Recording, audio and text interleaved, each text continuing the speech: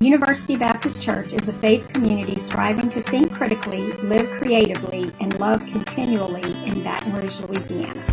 We gather on Sunday mornings at 5775 Highland Road between Lee Drive and Kenilworth Parkway. Visit ubc-br.org or at ubcbr on Facebook for more information. So you've probably heard it said that youth is wasted on the young. Now, I don't know whether the younger, when I've taken for granted my youthful energy and vitality, trading the joy of youth, on the one hand, for an envy of wisdom and age. But I think that if they say youth is wasted on the young, you think it might also be true sometimes that wisdom is wasted on the old? As you've aged through life, have you found yourself wishing that you were younger? Trading your time-tested and well-earned wisdom for an envy of the young? Or again, perhaps some of you, I'm speaking mostly to the front row here, have you ever wished you were a little bit older? Maybe had a little more freedom from parents or authority figures? Some of the parents are nodding vigorously, yeah. I don't remember exactly when I got my first gray hair, but I do know that it's spreading rapidly. And it's a reminder that life can pass by quickly. If you aren't careful, you can miss it. And in some ways, even at my own still relatively youthful age, I look back and I see how much I probably wasted when I was younger, even if it was simply because I didn't know what I had at the time. For instance, we're coming up on Halloween in a few weeks. I really don't remember when I stopped trick-or-treating. I'm guessing, though, that there was one year where I went out in my costume, door to door, and searched for candy. And then by the next year, felt that I had outgrown all of that nonsense. And it was probably true. Yet those transitions from childhood to adolescence to adulthood sometimes can go. We can wish our lives away, fantasizing being about anywhere other than where we actually are. I think in some ways this is what the teacher in Ecclesiastes is wrestling with in our text today. We've been in Ecclesiastes for a few weeks, and I just want to say at the outset that if you don't understand Ecclesiastes, you are in good company. It's a tough book. Today, though, we're looking at chapter 11, verses 7 through 10. And before we hear the verses, just a reminder of what we're looking at. Ecclesiastes is full of challenges. Some pessimism, maybe a dash of irreverence, and it raises a whole lot of questions. The teacher isn't always the most encouraging, as he laments the struggles of life and often repeats this well-known phrase, pointless. Everything is pointless. It seems a little bleak, doesn't it? You may also be aware, though, that this Hebrew word, hevel, sometimes that we translate pointless or vanity or absurd, can also be translated a number of different ways, such as breath or mist, giving the impression that whatever the teacher is referring to isn't necessarily pointless, but simply unattainable, like trying to catch the wind. Either way, though, it's not always the most inspiring sentiment. And sometimes, in the most confusing way, this refrain about things being pointless comes literally one sentence after a declaration about how joyful and hopeful life can be. It's just a book full of contradictions. Today's verses, though, while contradictory on the surface, I think might be a good way to talk about balance and perspective and how we can find joy in every stage of life. It may be that for this section of Ecclesiastes, instead of contradictions, we might hear a challenge for the relatively young and a challenge for the more seasoned. And I'll leave you to place yourself in one of those categories.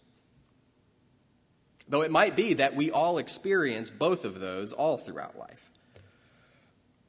So, having said that, hear these words from Ecclesiastes. Pleasant for the eyes to see the sun. Even those who live many years should take pleasure in them all. But they should be mindful. It's okay to laugh at that a little bit. It's weird. Rejoice, young person, while you are young. Your heart should make you happy in your prime. Follow your heart's inclinations in whatever you see. But know this, God will call you to account for all of these things. Remove anger are pointless too. We just have to acknowledge that this is a strange book. But before we despair at the pointlessness of all of it, I think the way that we read the book matters. And the more I read and study Ecclesiastes, the more I hear not an angry and bitter man, which kind of seems like it sometimes, but more a wise sage, maybe a little irreverent, but if only because he's stopped taking life so seriously. And so maybe let's try to read it with a bit of levity, a bit of a chuckle in our spirits. I think some of it is the way that it was intended to be read. And if I might be so bold as to add a little bit of, it's good to see the sunrise every day. Enjoy every single one of them. I guess there's some dark days too, though. Now what am I saying? Everything's pointless anyway. Waking up each morning and seeing the sunrise yet another time is a gift that we should enjoy, but there's some tough times too. Well, he goes on. Young person, rejoice while you're young. You should be happy and follow all the desires of your heart, whatever you wish. I certainly wish I still could. But know that there will come a time when God will call you to account for all of these adventures and revelries. So you might as well let go of your anxiety, rid yourself of pain, because none of it's going to last anyway. Now, I imagine him saying this, and this is why it strikes me as funny. Maybe it's just me. I imagine him saying this to some young student, and then after almost scaring this young kid half to death with how life is going to turn out, a smile comes across his face, he gives a good belly laugh, a pat on the back, and then wanders off into the distance to leave the kid to figure out what in the world just happened. Here's a fun bit of lighthearted trivia, though.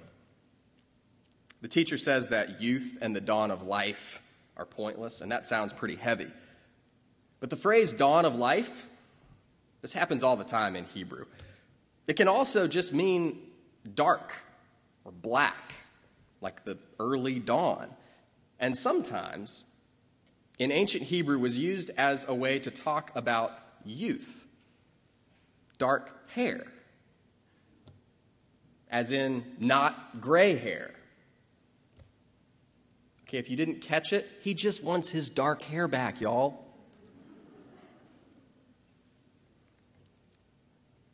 Apparently, humans have been lamenting going gray since the dawn of time.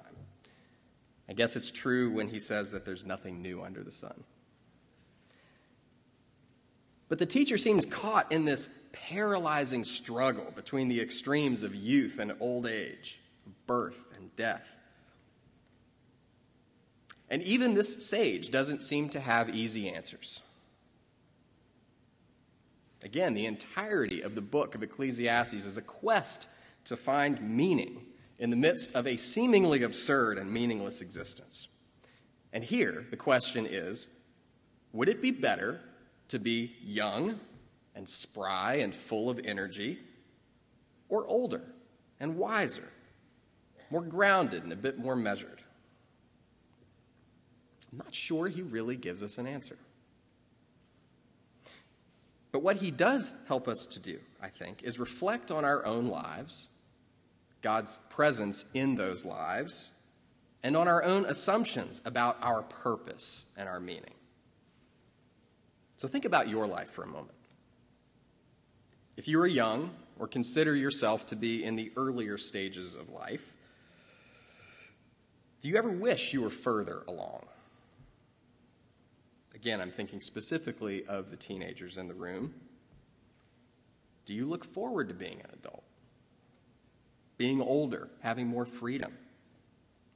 It's understandable. And any of us who were once teenagers would probably tell you we experienced the same thing.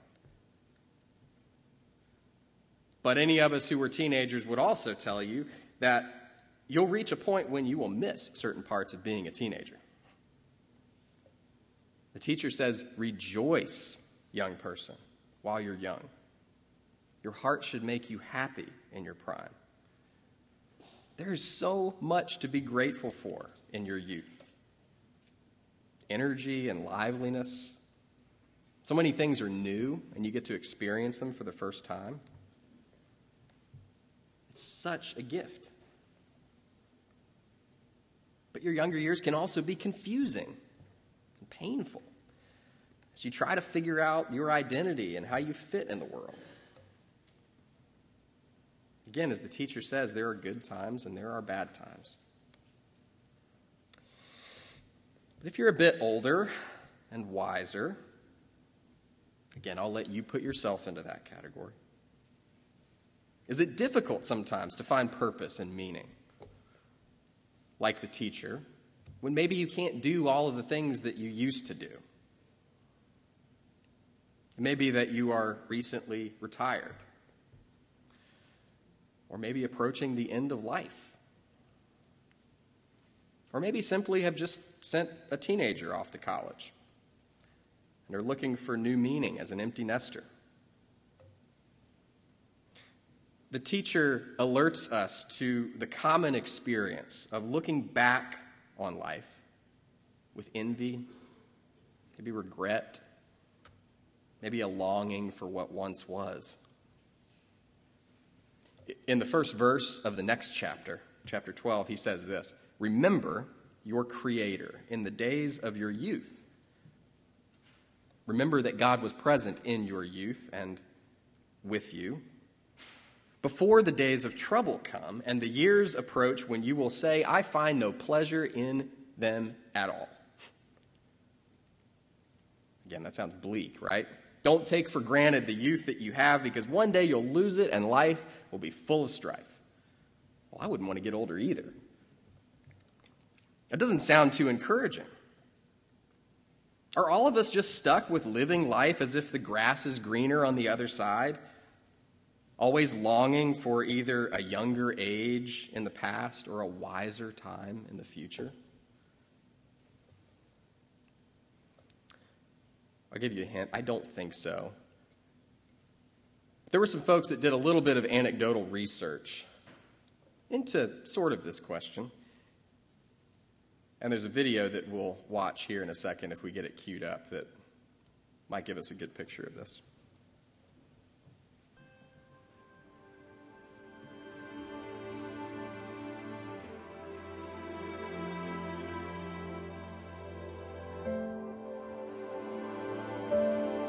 The worst problem here is that everybody thinks we're here to be looked after.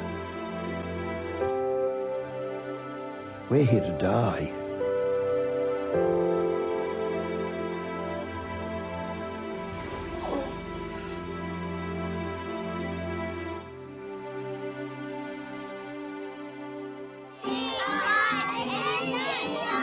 I hear little voices. Frightening, isn't it?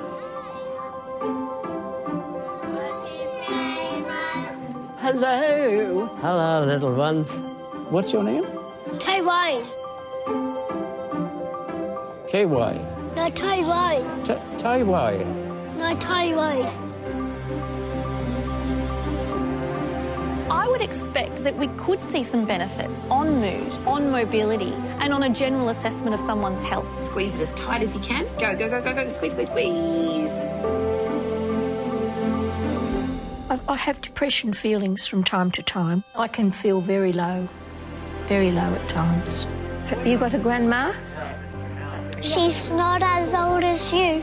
I would love to see the older generation improve in their mobility and balance. Just by having children around, people will feel the need to participate and be up and about. I don't walk anywhere without the walker.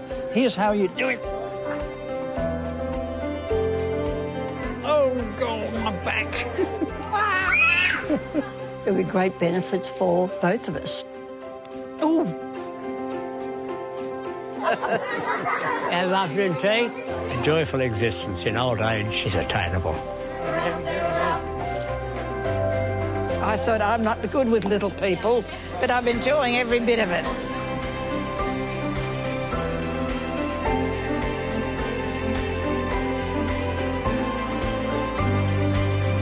I've fallen in love with these children immediately. Bye-bye.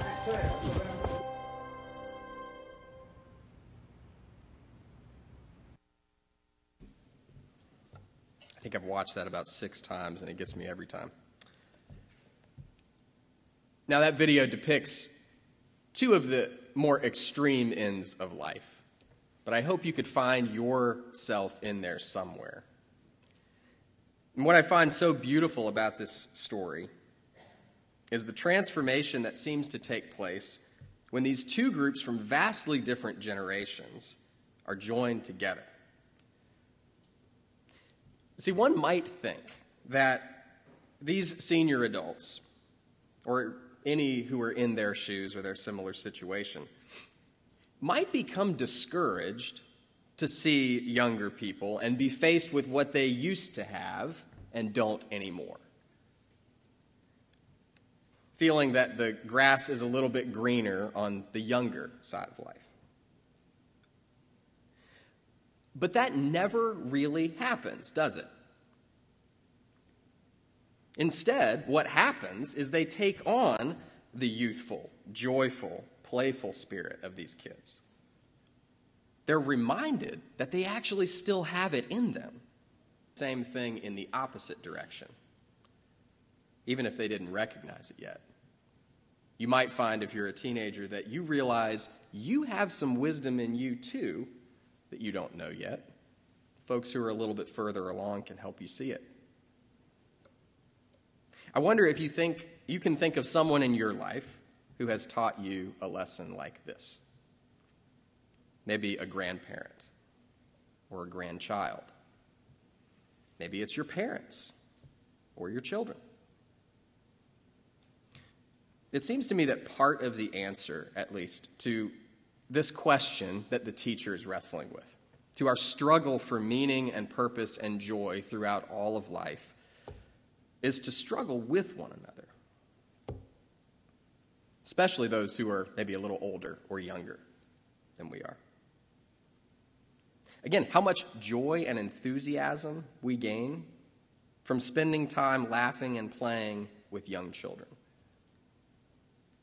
How much groundedness and wisdom and perspective we gain from spending time with our elders, those who've traveled these roads of life already. Now, I promise you that this whole sermon this morning was not an advertisement for this, but I have to offer a shameless plug. With young children, and maybe a little bit broader outside of those categories too. We'll have to see how it goes.